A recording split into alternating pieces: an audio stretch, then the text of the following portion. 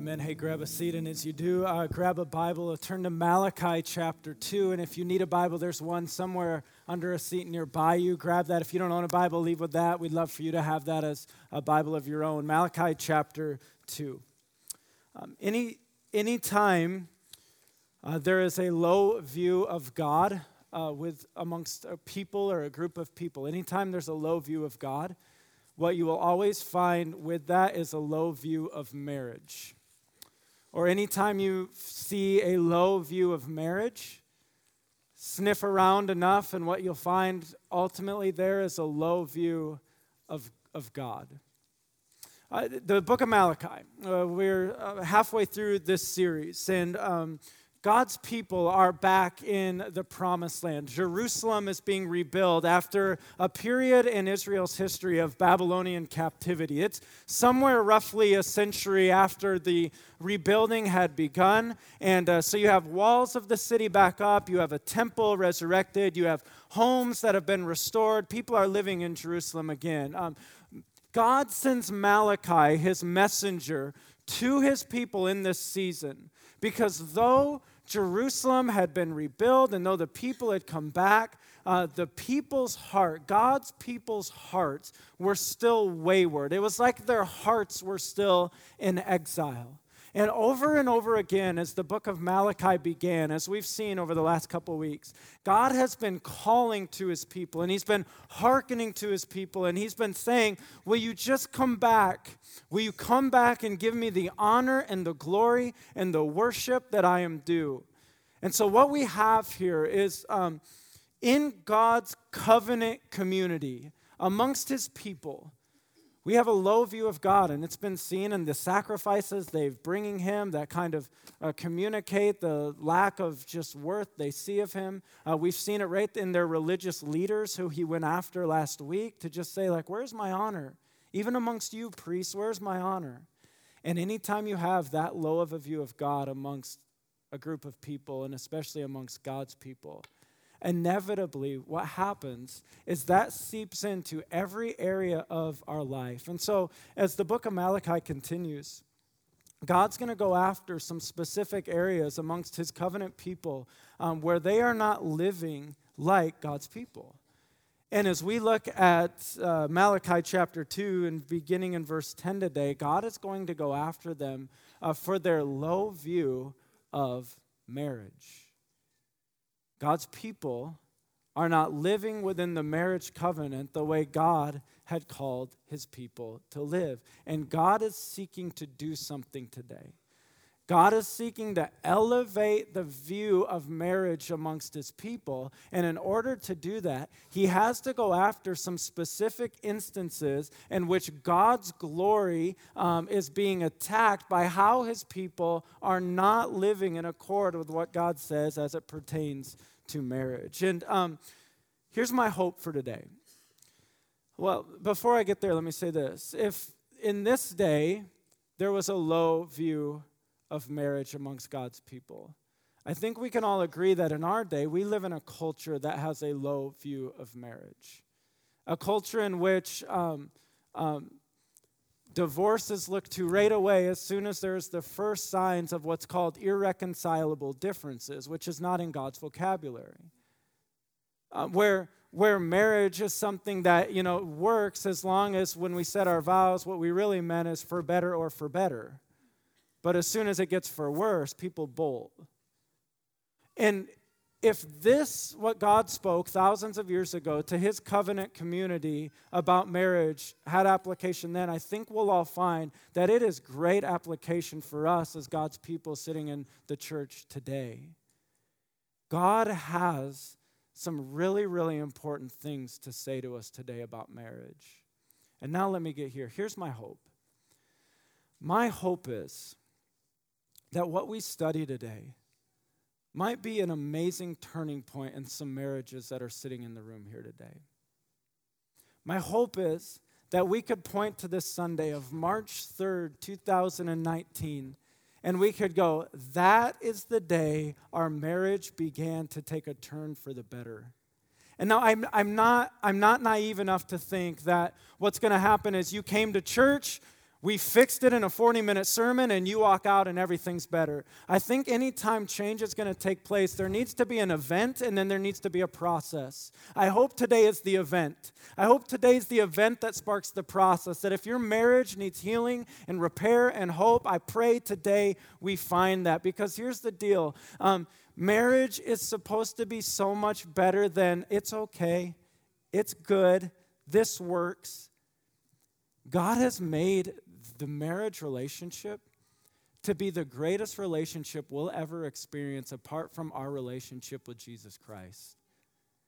And my hope is today that if you walked into church and you find your marriage hanging by this thin and fraying thread, that today in the power of Jesus' name, restoration happens. And so, if you will, just bear with me, because I want to speak to every heart in the room before we get into the word here today. And I want every heart in here to know that this message is for you. And I want to start by addressing you if you're in the room and you're not married. And the first thing you think of when you hear that this is a message on marriage, you're like, no, not a message on marriage. Because you've been desiring to be married for maybe 5, 7 years, a decade. And God has just not brought that about. And it feels like every time marriage is brought up in church, it's just kind of this like sting in a wound that you just want God to bring you to that season. My hope for you is you'll know that today is a message for you. Point 1 in the message has deep application for where you are right now. Point 2 in the message has deep application should God bring you to that season out in the future. I want to speak to you, though, if you're not married and you don't ever expect to be.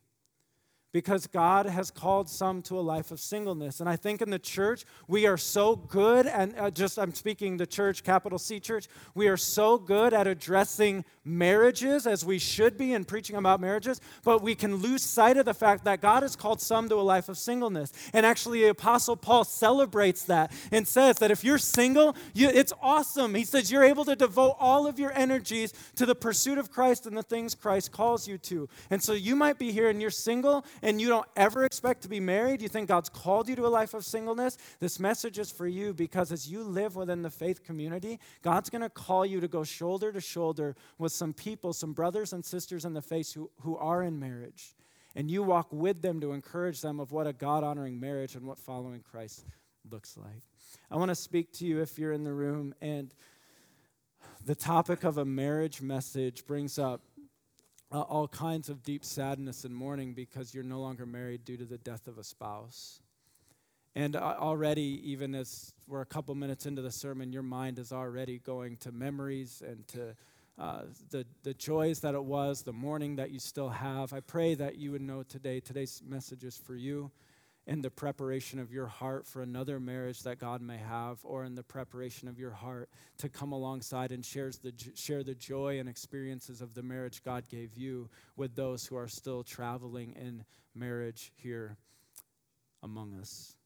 I want to speak to you if you're married, and if you're here and your marriage is just, it's on the rocks. And you've even begun to throw around the divorce word, and it just seems like there is no hope to climb out of the hole that you're in. I want you to hear very simply, there is hope to climb out of the hole you're in. And that there's nothing greater that you can fight for starting today than the preservation of a joyful, God-glorifying, all about the glory of Jesus marriage in your life. I want to pray, or I want to speak to us if, as I said earlier, we've just relegated marriage to something that it is what it is. You think it's just okay or worse than okay, but you're like, hey, we're stuck here. We're never going to get divorced, so this is just the way it's going to be. Folks, it's so much better than that. And God's going to call us to that here today. And then I want to speak to you if you've been divorced, because this passage at the end of it is going to say some very pointed things of God, what God thinks about divorce. God hates divorce, and he's going to tell us why he hates divorce. And inevitably, as we get to that part of the sermon, if you've been divorced, the natural tendency is kind of for you to start squirming in your seat a bit and to feel the uncomfortableness of that. But I want to say to you right up front that God does hate divorce, and we're going to talk about why he hates divorce, but he doesn't hate people who've been divorced. okay? And when the Bible says there is no condemnation for those who are in Christ Jesus, it means there is no condemnation for those who are in Christ Jesus. And he's called you to a life after divorce. And I recognize the deep complexities that go with divorce, that some of you are sitting in here and you find yourself divorced because of the unfaithfulness of a spouse who just totally abandoned the marriage covenant and commitment. I get the complexities of that. And so I want us, as we come to that section, to understand God's deep hatred for divorce and why he hates divorce because of the high calling he's given to marriage. But I want us to sit under that conviction. I want us to repent where we need to repent if there's sin that's led to a divorce. And then I want us to experience the rest that comes from the grace of Christ as we teach on a tough topic in that regard. Deal, church? This could be a huge day in the life of the marriages of our church. If we will let God accomplish through his word by the power of his Holy Spirit what he wants to accomplish in each and every heart in here. So let's pray that he'd do that, and let's let his word speak. God, the quietness of this room, these two services, Lord, has been deafening. Oh God, please let me say what your word says. And let me say it with the tone in which your word says it. Let me not deviate to the right or to the left and preach something that's not of sound doctrine. God, protect the words of my mouth.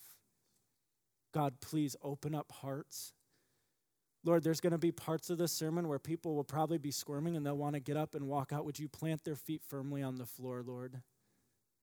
God, there's going to be parts of this sermon where, Lord, the conviction is going to set in, God. And please, would we not escape the conviction is a gift, God. Your loving kindness leads us to repentance, Lord. You love us. And so you'll convict us where needed. God, would you encourage our hearts through a sermon like this today, God? But most of all, would you elevate our view for this awesome thing you created called marriage, Lord? Lord, we live in a culture that wants to drag it down into this vortex of what it is not, Lord. Help us to know what your word says about what it is and what, Lord, you've called it to be, and that it can be so much better than anything we've relegated it to that is not of you, God. Please elevate our view, that we'd walk out worshiping over this awesome thing you've created of what marriage is. Do it, God, for your glory. Do it for the good of our hearts, and do it for the good of our families. Strong marriages in your church, Lord, please. That's what we want to see today. God, please do it. In Jesus' name, amen. Malachi chapter 2, verse 10. Let me just catch us up on where we've been. God is just coming off of his strong indictment to the spiritual leaders in the community, going, where's my honor? Like, where's my honor amongst you, even the priests of the community? And remember, we said, anytime we see God dishonored amongst the community, it's going to have a ripple effect out onto every area of life. Now God is going to go after where the state of marriage is amongst his covenant people. Malachi 2, verse 10. Have we not all one Father? Has not one God created us? Why then are we, and what is the word right there? We'll come back to that. Why then are we faithless to one another, profaning the covenant of our fathers? Judah has been faithless, and abomination has been committed in Israel and in Jerusalem. And I just want to stop right there, and I want us to kind of set the stage for what God is about to reveal here. Twice already, God has used this Hebrew word that's translated in our Bibles, faithless. 5 times in these 7 verses, we are going to come across this word. And now we know the word faithless or unfaithful carries with it negative connotations in even our English language, but there's something I think in the Hebrew word there that English word faithless can't even really pull out adequately. But the Hebrew word translated faithless here, it's getting at this. It means to deal treacherously with. And now we don't use the word treacherous often in our everyday language, so what does treacherous mean? Treacherous means to be guilty of or involving betrayal. And so reread this now with that definition of this Hebrew word that's used. Have we not all one Father? Has not one God created us? Why then are we dealing treacherously with one another? Why are we profaning the covenant of our fathers? Judah has been dealing treacherously, and abomination has been committed in Israel and in Jerusalem. God is pulling something out of what's going on in the faith community with strong language with this faithless word. But that's not the only word he uses here. When God brings up the word abomination, that word means like detestable. It means the most serious defilement. It's the same word God would often use when indicting foreign people for child sacrifice. And so God, as he's setting the stage here of what he's about to call his people out on, he is using like the strongest language he can be using. Why are you faithless? Why are you dealing treacherously? Why? This is an abomination in my sight. And so the logical question now is, what's going on amongst his people that's an abomination in his sight? And he's about to tell us what's happening. Verse 11, Judah has been faithless, and abomination has been committed in Israel and in Jerusalem. For Judah has profaned the sanctuary of the Lord, which he loves. And here it is. Here's what's going on. And has married the daughter of a foreign god. May the Lord cut off from the tents of Jacob any descendant of the man who does this, who brings an offering to the Lord of hosts. We have to understand what Malachi means here when he says Judah has profaned the sanctuary and married the daughter of a foreign god. I think we have to go, okay, is God just speaking in is he using a picture to communicate some sort of spiritual apostasy? Or is there something even more literal to that saying of what is going on? And then when I first began to study Malachi and in preparation for the series, I began, God's probably just using some bigger picture that's communicating some sort of general spiritual apostasy. And then I began to get into it and study it more and go, maybe there's more there. And then you begin to read people who are a lot smarter than I am with the Bible, and there's something more here. There's something very specific and literal that God is calling out amongst his people. And he says, Judah is marrying the daughter of a foreign god. Here's what God's people are doing in this season. God's people, God's covenant people, are marrying outside of God's covenant people, and they're marrying worshipers of foreign gods. And this is something God, throughout you read all of the Old Testament, God has always commanded his people, don't go marry worshipers of foreign gods. All through the Old Testament, you find all kinds of ites. The Hittites, the Edomites, the Perizzites, all these kind of ites. And God is always warning his people, don't go marry the ites. Don't go marry anyone outside of the Israelites. Because why? Because they're worshipers of foreign deities. They're worshipers of idols. And here's what happens. As you, a worshiper of Yahweh, unite your life in one flesh with a worshiper of a foreign god, it brings into your family and into the faith family this corruption, this depravity. And then your kids grow up in that house, and there's the idol sitting on the counter there. And God's like, you don't go marry worshipers of foreign gods. This is the very thing that had brought God's judgment on his people throughout the centuries. And now you have the people. They're restored. They're back in Jerusalem. It's being rebuilt. And they're going and doing the very same thing that they'd done before. And God is saying, this is an abomination in my sight.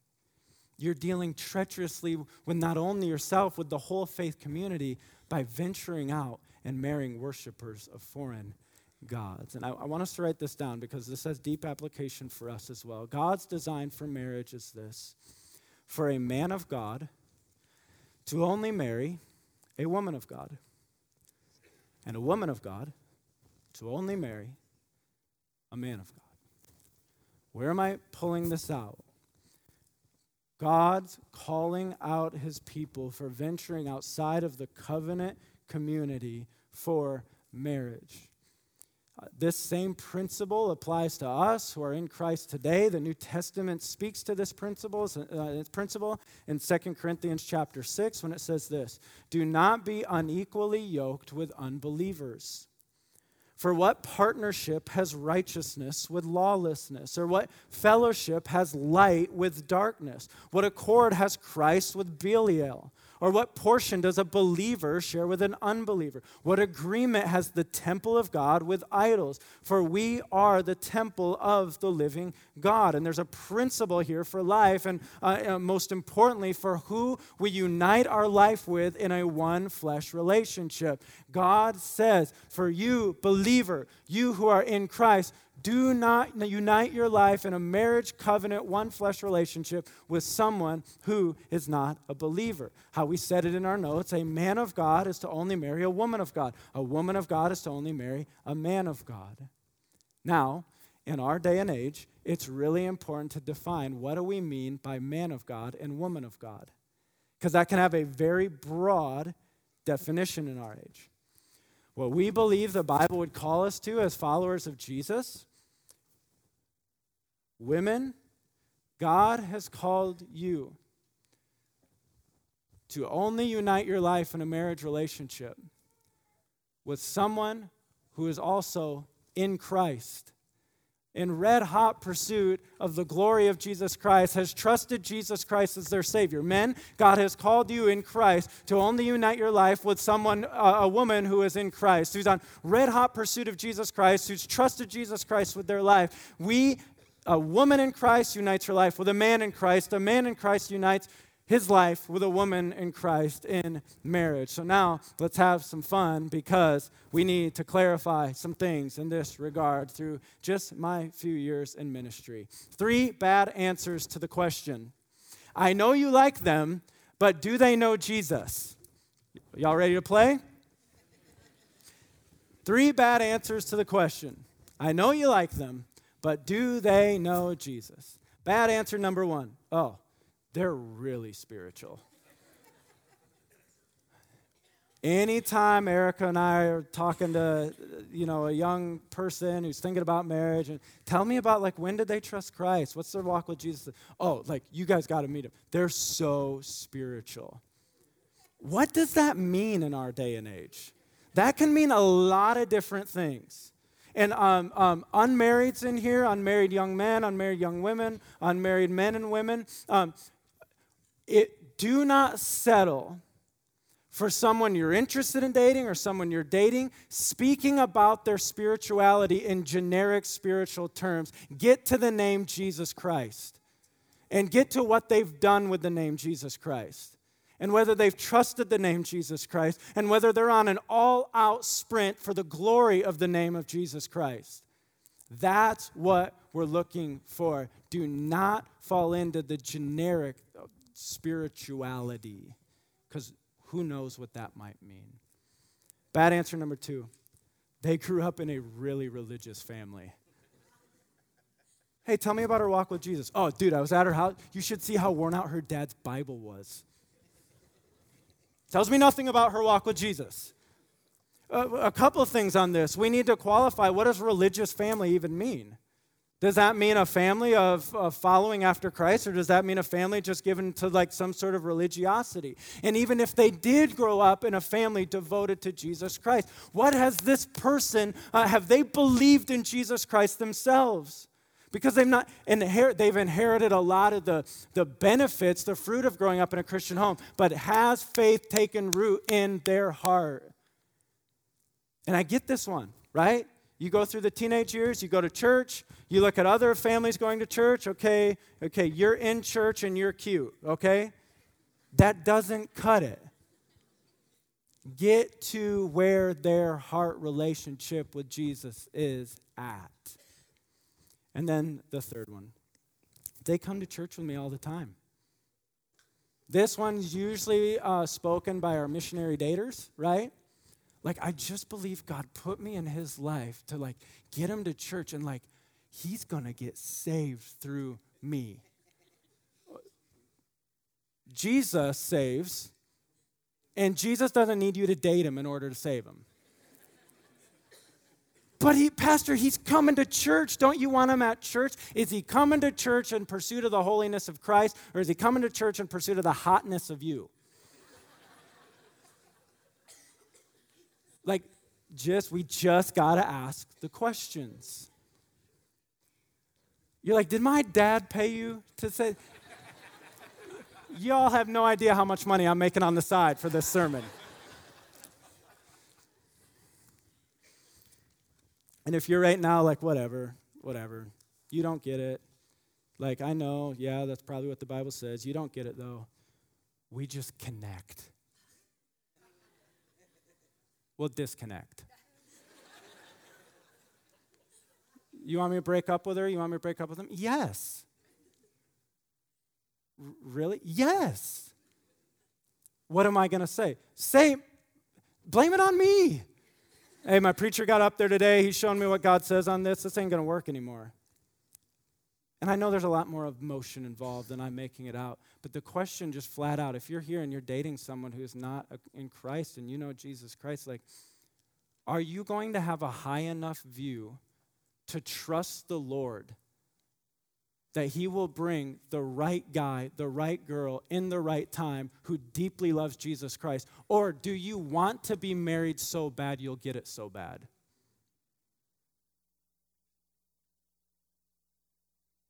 God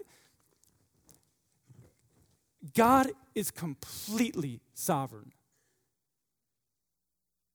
When he wants to, if he wants to, he can bring in your path the most godly girl, the most godly guy, and he'll say, boom, shakalaka, right there.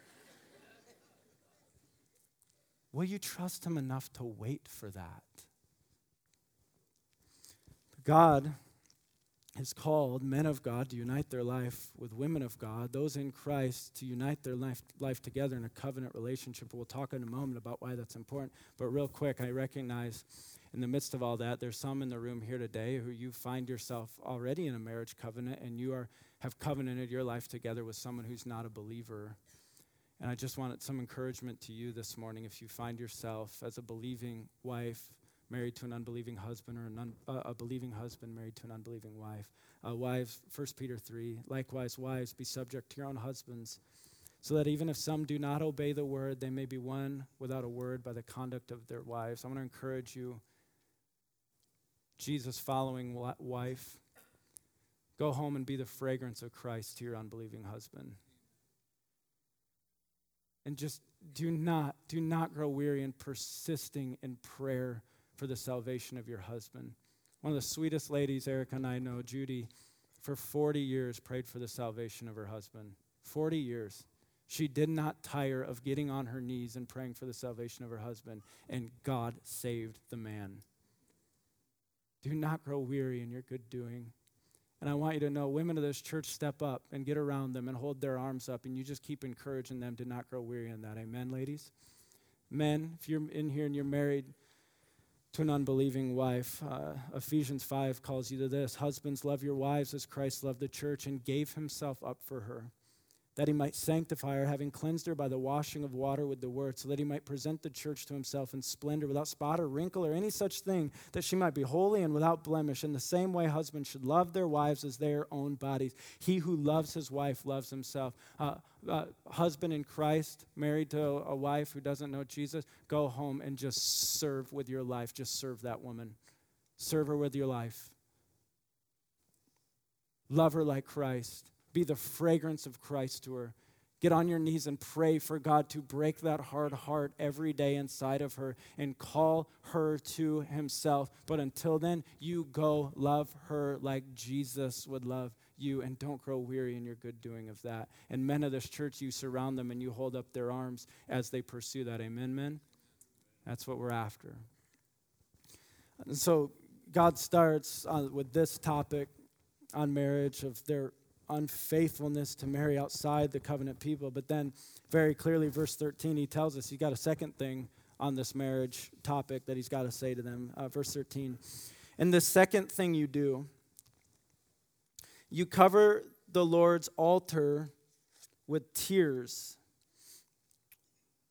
with weeping and groaning because he no longer regards the offering or accepts it with favor from your hand. But you say, why does he not?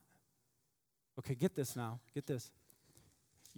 The people, they're coming to the altar for worship. They're bringing their offerings. They're bringing their sacrifices.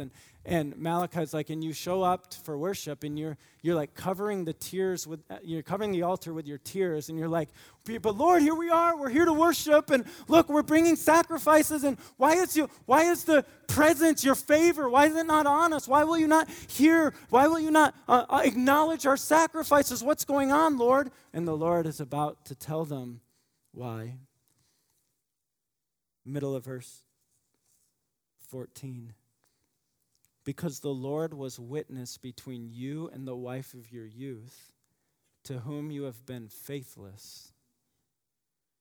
Though she is your companion and your wife by covenant, did he not make them one with a portion of the Spirit in their union?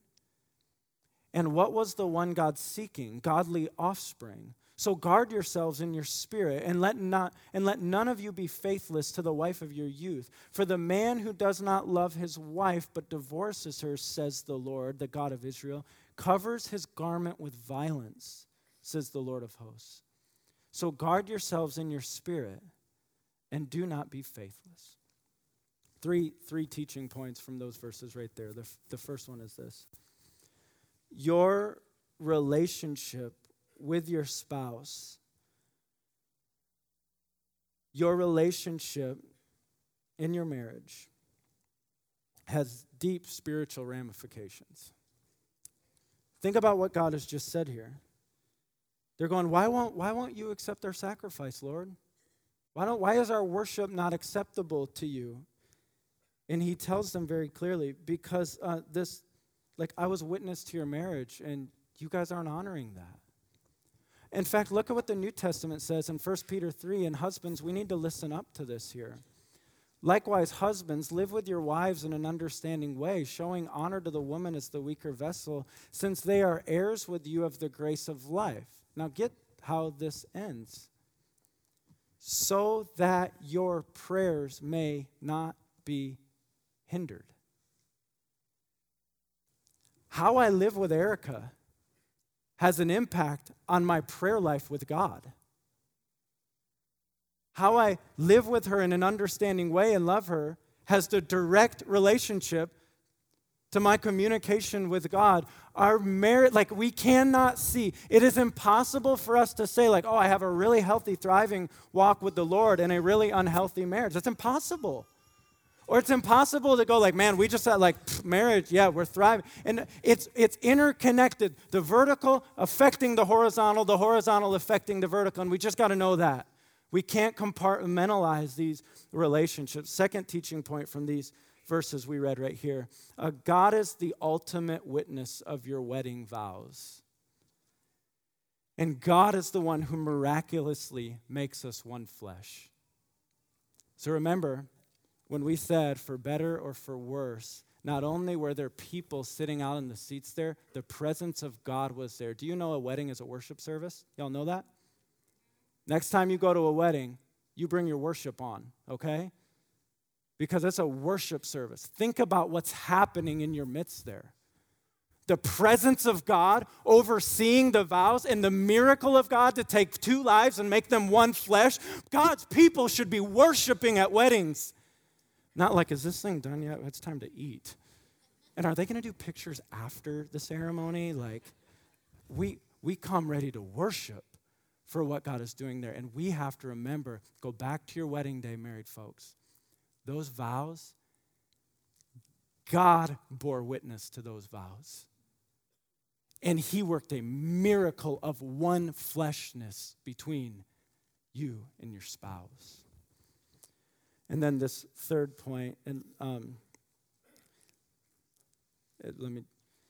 how many of you have a translation where verse 16 starts with just this direct statement? It just says, God hates divorce. Put your hands up if you have a translation. That third point of it is God hates divorce. And now let's talk about why God hates divorce. God hates divorce because marriage marriage is so much bigger than just like us finding a best friend and having a really fun life together. Now, don't get me, I'll get back to that, because you're like, that sounds fun, I kind of want that. I'll get back to that. But that's not the center of the bullseye of the marriage target. Do you know what the center of the bullseye of the marriage target is? God has such a high purpose for marriage that marriage is actually the institution he chose to display to the world the love that he has for his bride, the church. No, hold on. Let that sink in. Like, let that get in our heart. Marriage is the relationship he chose to say, world, watch this. Watch how my people do marriage. If a husband will do what I've called a husband to do, he'll model the love that I have for the church. And if the wife will do what I've called the wife to do, she'll model the love that the church has for Christ. And it's this awesome picture to a whole watching world. And if we will pursue that as the center of the bullseye, of the target of marriage, we will get life, fun life with our best friend forever in hot pursuit of that purpose. But we can't deviate from what the center of that bullseye is. It is God's glory through a husband and wife seeking to display the love that Christ has for his bride, the church. And it's sweet. It's sweet. It's why we can't just settle for like, yeah, it's okay. And it is what it is. It is so much higher than that. And God hates divorce because when the followers of his enter into divorce, it shatters that picture. It distorts, it pixelates the picture. It makes it fuzzy. God hates divorce because of what it does to the heart of one walking through the divorce. God hates divorce because of what it does to the family. And God hates divorce because of the ripple effects that it has on an entire faith community. And I want to say as lovingly and as shepherdly as I can, I recognize those are strong words and indictments against divorce, the sin of divorce.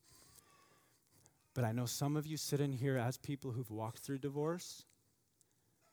Some of you, because a spouse has just left and abandoned and is no longer willing to keep the marriage covenant. Some of you have, because of the unfaithfulness of a spouse. Others of us, we had a hand in the divorce and we sinned. And you've repented of that. Some of us in here, we had a hand in the divorce and we've not repented, and we need to repent today. But I want you to hear again what I said at the outset, that God vehemently hates divorce and passionately loves people who've walked through divorce in a way that only our God can do. Now I want to come out of those teachings from those couple of verses there, and I want you to see there's one statement that's repeated twice, and we have to see this one statement that's repeated twice because this is the application, straight up, right here from the Word. This is the application we need to walk away with to protect the marriage covenant. Look, if you would, back at verse 15.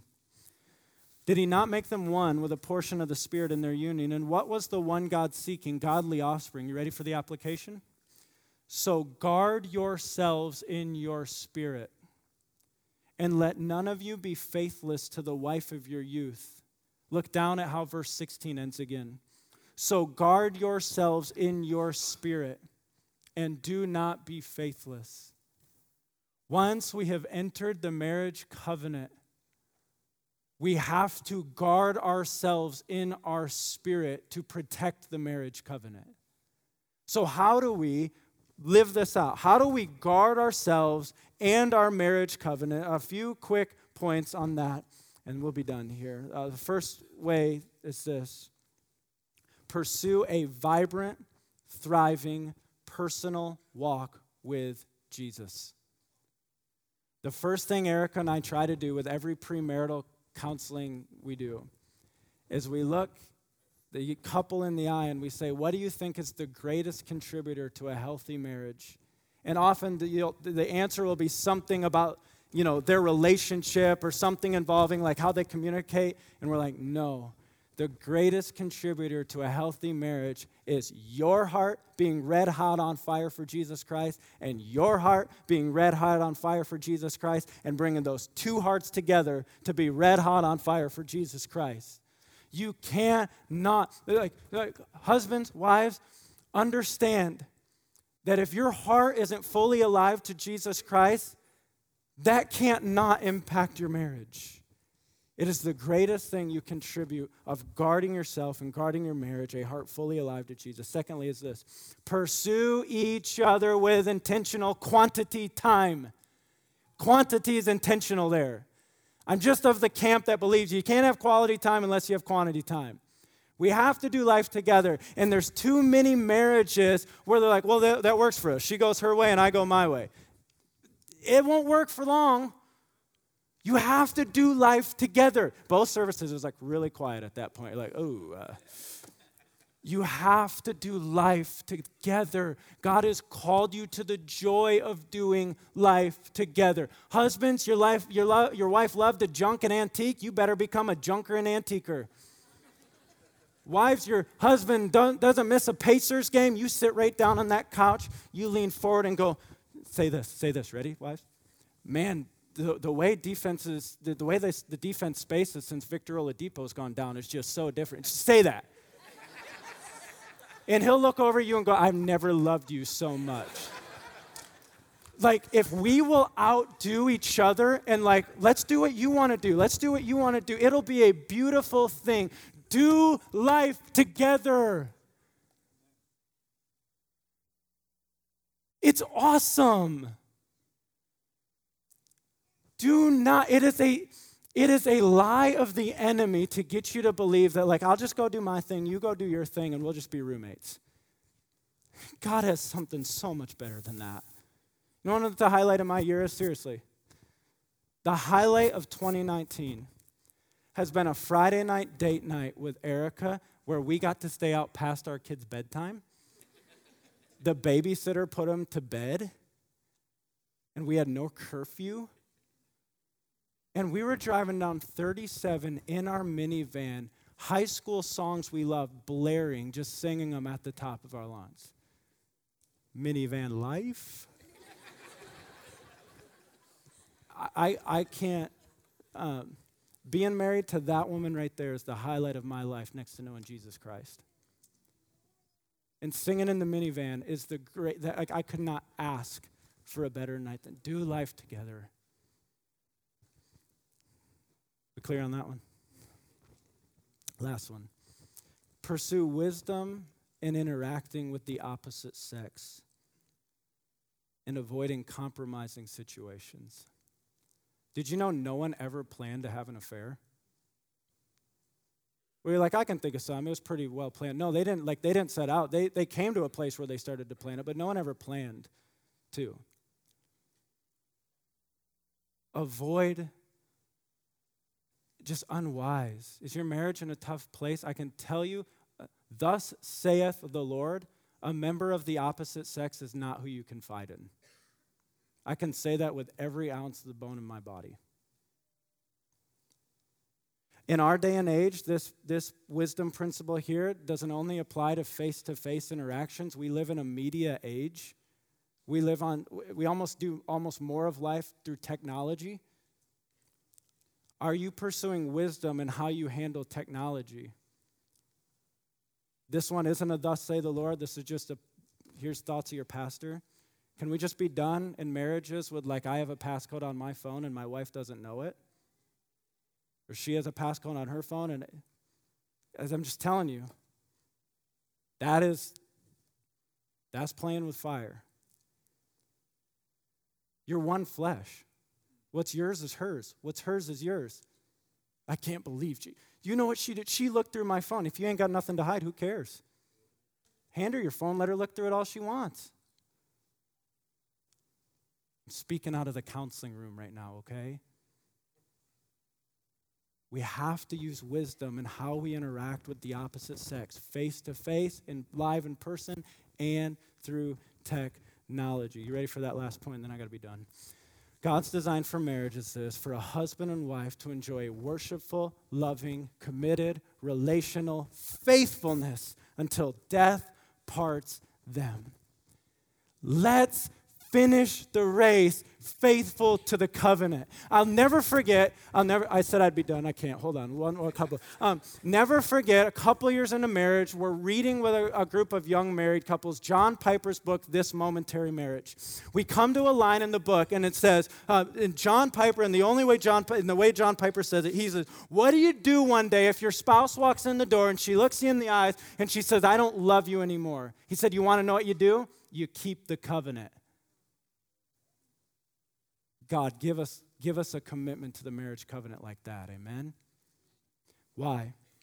Because God's design for marriage, and this is intentionally wordy, is for a man and woman of God to covenant together and be made one flesh by God for the purpose of glorifying God by displaying through their marriage the covenant, faithful, steadfast love that exists between Christ and his bride, the church. That is the worshipful living out of marriage that God has called us to.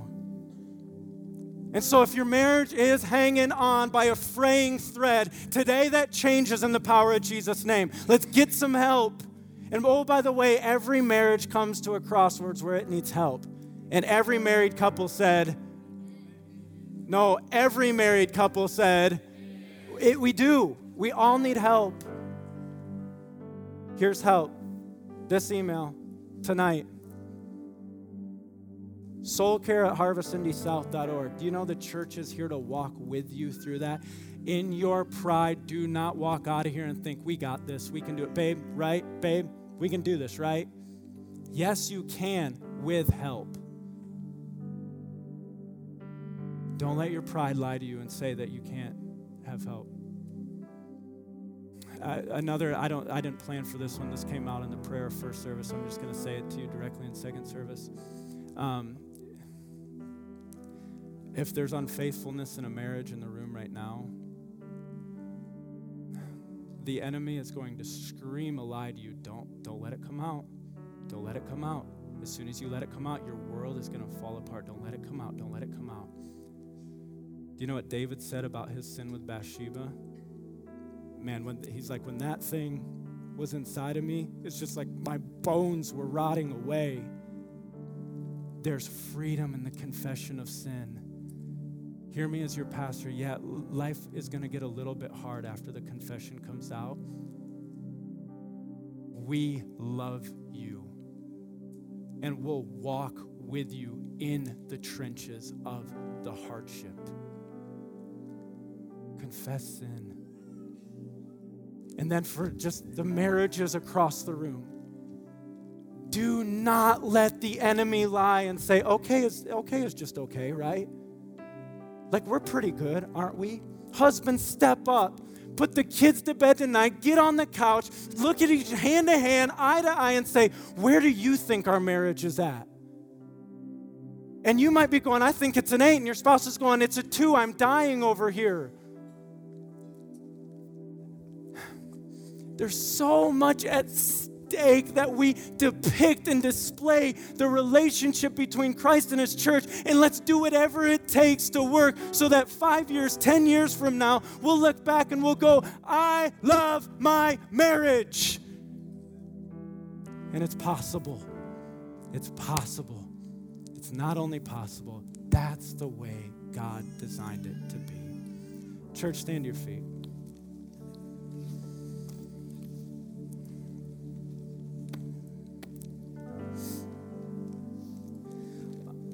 Last thing, and I'm going to pray. Keep your eyes open. You'll find people who, you just start to watch their marriage and you're like, wow, I have a lot of respect for that. You go up, you tell them, can we take you to dinner? Can we just pick your brain? And you show up with a notepad and you go, what do you do? What are the things that you do? And you just learn from them. Give your life to Jesus Christ And then give your energies within marriage to the glory of Jesus Christ, and don't settle for anything less. Lord Jesus, all over this room, revivals in our marriages, God, please. Lord, I want to just pray encouragement for those who they just feel worn out right now. They feel like some people are saying, like, I know, yeah, I agree with everything that guy said, but I'm just spent. We've tried. It's hopeless. There is no such hopeless word in your vocabulary, Lord. Please infuse hope, God. Infuse hope. God, for the person who's here and they're sitting in church and they have a spouse who wants to walk out on the marriage and they're not even in this place with them right now, God, would you please, by the power of your Holy Spirit, you work in that other spouse's heart, and would you allow them, Lord, to invest in their marriage and to see you redeem it out of the ashes, God. God, where repentance needs to take place, God, would you humble us to repent? God, where we need to be more wise in protecting the marriage covenant, Lord, give us wisdom. And God, I just pray for marriages that are just flourishing right now. God, they're just flourishing. They're going, I love what everything you said, but our marriage is in the best place it's ever been. God, would you keep their eyes fixed firmly on you, Jesus, and just keep running in that direction and bringing all kinds of marriages with them, God. This is so near and dear to your heart, Lord. Would we as your people display to the world this awesome picture you've given us to display, God? Would we be faithful to that end? God, please, by the power of your Spirit, do it for your glory in Jesus' precious and powerful name.